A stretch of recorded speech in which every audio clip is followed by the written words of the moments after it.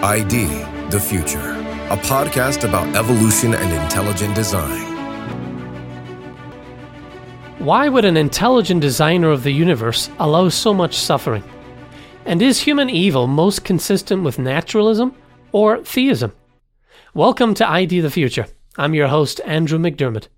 Today I'm speaking with Dr. Eric Hedin, Professor Emeritus of Physics and Astronomy at Ball State University in Indiana.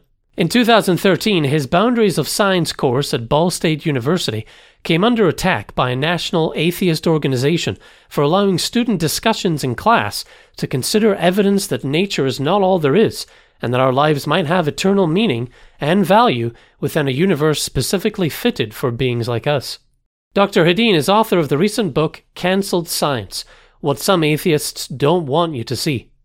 He speaks regularly at universities around the country and writes on the evidence for intelligent design at evolutionnews.org. Dr. Hedin, welcome to ID the Future. Thank you so much, Andrew. It's great to be here with you today. You've written a couple of articles at evolutionnews.org recently that are very insightful, I thought, and timely in light of current events going on in the world right now. And though this topic is evergreen, because there are many examples of human evil throughout all of recorded history, we're all wrestling right now with the effects of the worst attack on the people of Israel since the Holocaust. Your first article is titled, Thoughts of Evil in a Designed World. And the follow-up to that is, Nature reflects an intelligent design, but also a moral one. In this episode, we'll unpack your first article about the two causes of suffering and what that suffering means in a design world versus a world that occurred through natural mechanisms. And in a second episode, we'll discuss your argument that nature reflects not only intelligent design, but also moral design. Now, you start out your post on suffering by saying this: not least at a time like this in the world, perhaps the most widely voiced objection against intelligent design is, why would a designer or God allow so much suffering? You go on to say that causes of suffering appear to stem from two different sources, natural evil and human evil. Can you define natural evil for us? Well, it's a good place to start, perhaps a little less personal than some of the other causes or forms of evil. But for example, we describe natural disasters, such as what happens when a hurricane makes landfall in a populated area, or a tornado goes through a mobile home park, or even a landslide or a wildfire, something like that. And people and their property get hurt. And so at that kind of intersection between what nature is doing and how it affects humans, we interpret what nature is doing as evil. Now, if it was just something that happened in a place on planet Earth and it didn't affect anybody, we would probably just not really consider it as evil. So people have said that the laws of nature, the forces of nature, are impersonal, and in a way I agree with that. But I think the question comes up in the context of, why would God allow evil? We would ascribe the origin of natural forces to God. So when they potentially cause harm to people, we ultimately perhaps trace it back to God and maybe want to lay the blame at his doorstep. Okay. So as humans, we tend to blame something, and it's good to know what we're blaming and why, basically, is what you're saying. Well, yes, I think that there's a tendency within us, especially in times of pain, to try to look for a cause, a reason, who's responsible. And, looking at natural disasters, though, I did just a little bit of research on this when I was writing the article. It turns out that actually the percentage of all human deaths that are attributable to natural disasters has been decreasing over the last century quite significantly. In the last 10 years, maybe only 0.1% of human deaths are due to natural disasters. And the article I was reading made the point clear that this is not due to fewer or less intense natural disasters over the last century, but simply that society as a whole in different countries is getting better at protecting people, getting better at providing assistance and follow-up and so on to help mitigate the negative effects of those disasters. Right, yeah. And you also observe that the populations most affected by natural disasters are not evenly distributed. There's a disparity there. What would the disparity show? What would that suggest or hint at? So the disparity in the, demographic of the population that is most affected, it shows up that those who are economically challenged, poor populations, tend to suffer more loss. And this can come about from various factors. If say the building structures that are inhabited by poor people, or perhaps in nations where there is not as much economic development, if the building structures are not as robust or able to tolerate, say, earthquakes, then there may be a greater loss of human life when an earthquake hits that area, as compared to, say, a more modern, economically prosperous country where there's the resources available to build structures with earthquake protection built in, or maybe even to choose a location that is not so prone to effects of natural disasters. And so in some degree, already we're beginning to see that the suffering caused by what we could call natural forces has something to do with our choices as well. If we're willing to spend the money to do things right, or to take precautions to protect ourselves with better building materials, better building designs, or even where we build things, then there will be perhaps fewer deaths as a result. Now, your educational background is physics and astronomy. Let's pretend we have the ability to adjust the laws of nature and tweak specifically, say, the law of gravity, just a little bit, just so that less people fall on the ground and scrape their knees, or worse, maybe it will stop landslides. What's the problem with this? Could we get away with that? Well, probably not. And the reason is that many of the, strengths of the different forces of nature are known to be very finely tuned. For example, the force of gravity affects not just us locally in how much it hurts when we fall off our bike, but it is a universal force that is the main shaper of the entire universe. The structure of galaxies, the formation of stars and planets is all governed by the force of gravity. And even from the beginning of the universe with the Big Bang, the rate of expansion of matter as a result of the Big Bang is affected by the force of gravity. And scientists have determined that if it was changed by just a small amount, either the rate of expansion would be too great and matter would spread out too quickly, and then this would happen if gravity was not as strong as it is now.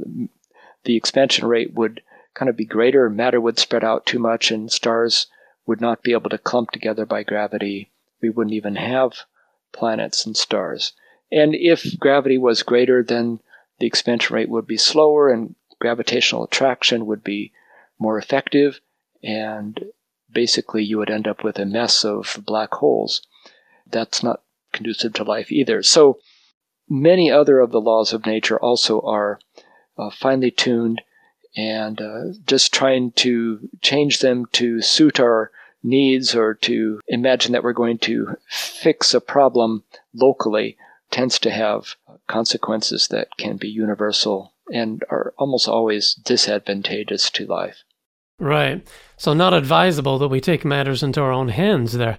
Well, what about sickness? That's also considered a natural evil. Are bodily afflictions more reasonably reconciled with the notion of a purely naturalistic universe, or one from an intelligent designer? Well, this is, again, a deep question. I don't know that we can settle it entirely. But, sickness, when it hits home, or when it happens to us, feels more personal even. It's afflicting us, even though, there might be somebody in our same family who's not suffering. And so it can seem in a way unfair.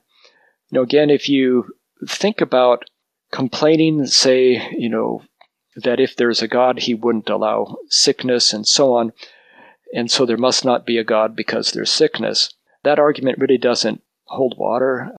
Ultimately, we have to start with more basic fundamentals and explain how we got to be a living being in the first place, and looking at the biochemical complexity of the human body within each cell, but then many of the physiological systems of our bodies show layers upon layers of essentially engineering and fine-tuning design that allow us to live at all.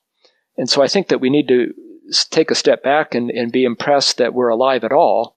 And it's a very complex system, our bodies. And any complex system can break down, because we do live in a world where the second law of thermodynamics applies to not just stars and mountainsides and physical systems, but also to our own bodies, which are made up of physical elements as well. So, when our car ages a bit, it gets rusty and things don't work as well. Honestly, some of that could be true of our bodies as well. So I don't think that sickness is inconsistent with design. Just like, if your car's headlight goes out, that's not inconsistent with the fact that the car was designed. Now, you could also say that, cancer is a mutation of the way things were designed to be. And, evolution sort of predicts that mutations will happen. And, so to look at cancer and blame God, in a way we could look at cancer and say it's part of a natural process of mutation and things are breaking down. So it's, again, not a complaint against design, I think. And, it is unfortunate. I'm not trying to explain away the suffering that comes with sickness.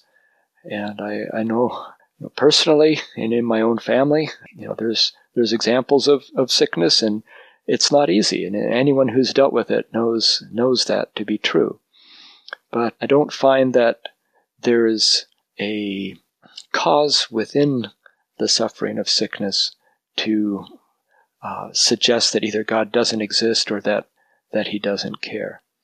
Well, what about human evil? You write that human evil stems from choices that humans are free to make. But if we are all just the result of natural forces, primarily the electromagnetic attraction between charged particles, then how can evil or good have any meaning outside of our opinions? What would you say to that? Well, I don't believe that it's a rationally defensible position to suggest that our choices are purely predetermined by, say, the interaction between atoms in our bodies or our minds or within our brains. And so, human evil, if we are purely a naturalistic outcome, then everything about us is based on the results of the laws of nature. There is nothing else in the naturalistic worldview. There's only forces between particles, and as a physicist, there's only a few of those. There's gravitational force, which is irrelevant for chemistry. There's then the electromagnetic force, which is the dominant natural force for any sort of biochemistry. And, then there's a nuclear force, but that just sort of establishes the particular elements that make up our bodies. So that's it. And if we are nothing more than interactions, and if those interactions are, in a sense, left on their own, without any, I'm almost begging the question here, without any intelligent manipulation, then there can't be any such thing as evil. Because how can a rock be evil? Or how can gravity be evil versus good? I mean, it is even a meaningless concept to discuss morality. And in essence, it would be difficult even to defend rational thought. How can we even have a meaningful discussion if all of our thoughts are simply the results of interactions between electrons, and there's nothing more going on than that? So in a way, I would say that human evil, based on our choices, as well as human good, if we could branch into that, but that is consistent not with naturalism or materialism, but it's consistent with theism, that our beings have more to them than just the interactions between the matter that makes us up, that we have a spiritual component, something that is transcendent to the physical, and that allows us to have rational thought. It allows us to have a moral basis, to make judgments, to discern good and evil. These aren't just illusions.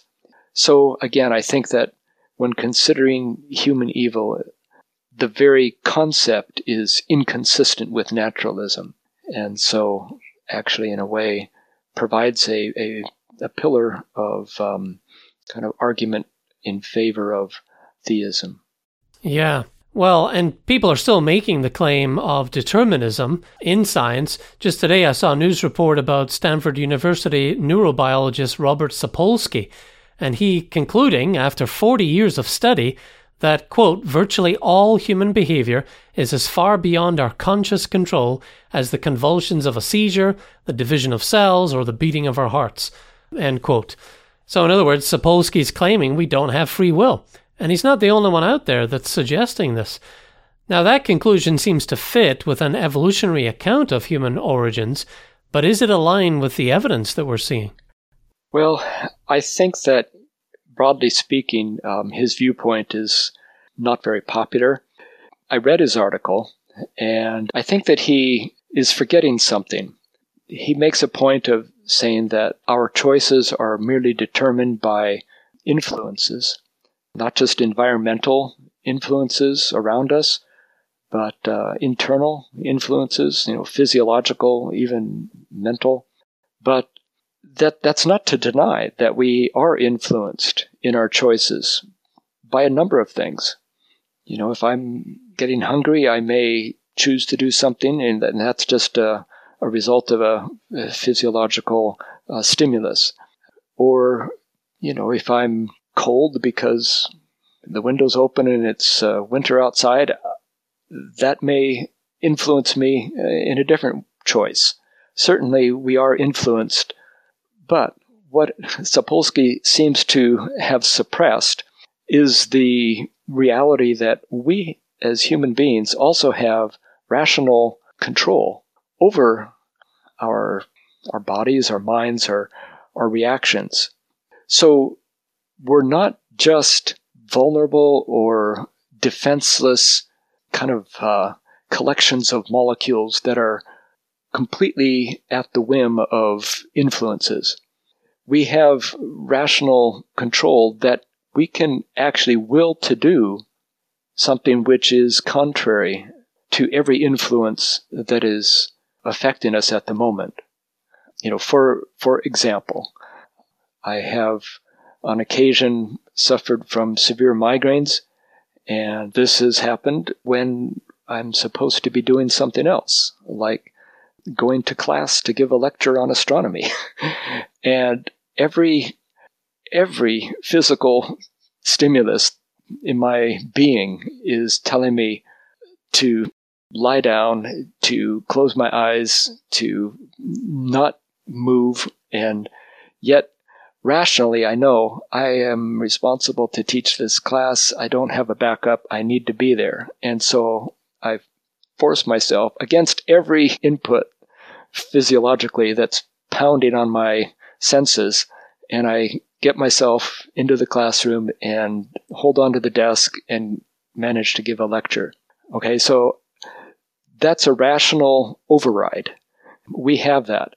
And, there's many other examples you could think of where the physical input is pushing us one way, but we override that with our rational thoughts. And that keeps us, in a way, morally responsible for what we do. For example, if terrorists decide that they're going to go in and attack another country, you could say, well, that's based on a lot of environmental and, kind of background influences upon them. There may be that, but they also have the rational ability to override those influences if they so chose to do. Because we can determine what we do, or we can decide not to do, we still have moral responsibility. And I think that that's kind of the bedrock of our justice system. It actually is a important consideration, because if we are adopting the position that we are not morally responsible, then that also implies that we are not rational, and it therefore implies that we're not human, and so we therefore cease to have any rights. And that's would be a very unfortunate world to kind of tip into if this viewpoint that we have no free choice is accepted. And I think that it would not only be wrong to accept it, it would be against evidence. Yeah, well, those are some good points. Now, sometimes when we see evil acts being committed, we'll say, oh, look at those animals, and describe people as animals. But in your article, you write, nowhere in the animal world do we see evil that comes anywhere close to comparing with the unfortunate depths of evil displayed by humanity throughout our recorded history. So is that difference between human evil and animal behavior surprising? Well, I think it depends upon which worldview one is approaching the question with. If we, for example, consider first a naturalistic evolutionary worldview, where humans are just kind of a little bit of a evolutionary step away from animals, and in fact that means that we're still animals, but we're just somehow more successful in the evolutionary paradigm, then we wouldn't expect a categorical difference between our behavior and animal behavior. If you think about the animal world, sure, one animal might kill another animal. There's usually reasons for that, fighting over food or a mate or territory, but you just don't see anything like a war going on in the animal world where one group of animals decides to expand their kingdom and destroy all the other animals or subjugate them in some way. And, even on a simpler level, I remember some years ago, we lived in a neighborhood where there were some feral cats. And there was a mother cat that had, I think, 3 kittens or more, but 3 of them grew up and hung around our house. And we eventually began to give them some food outside the back door. And the mother cat was the dominant one. She was a survivor. She was, a feral cat. And so she would push her offspring out of the way from the food bowl and eat the food herself first. And, we could think, oh, that was mean. But, it was a survival technique. But what I noted was that she did not try to, hoard all the food. I mean, we had several bowls out, and she didn't try to somehow make sure that nobody got any food. Yet this sort of thing happens within human society when it goes wrong. There are times when some people will say, I'm going to have all the food and no one else is going to have any, or else they're only going to get it if they pay me some exorbitant price, some sort of an extortion setup. So animal evil, I think, is limited to just sort of opportunistic, what seems to work in the moment, but human evil sometimes spreads, unfortunately, to such at a national level, and sometimes it doesn't seem to even make sense. And so I think there's a disconnect between categorically when we look at human evil and animal evil. And so I believe that actually fits better with, more the theistic viewpoint that, humans are not animals. Humans are a different class of being. We have the potential for more good. We have the potential for more evil. So those are just some thoughts on that particular comparison. Yeah. Well, as we wrap this up, this first episode, in your estimation, is theism a better explanation for the origin and spread of human evil in the world?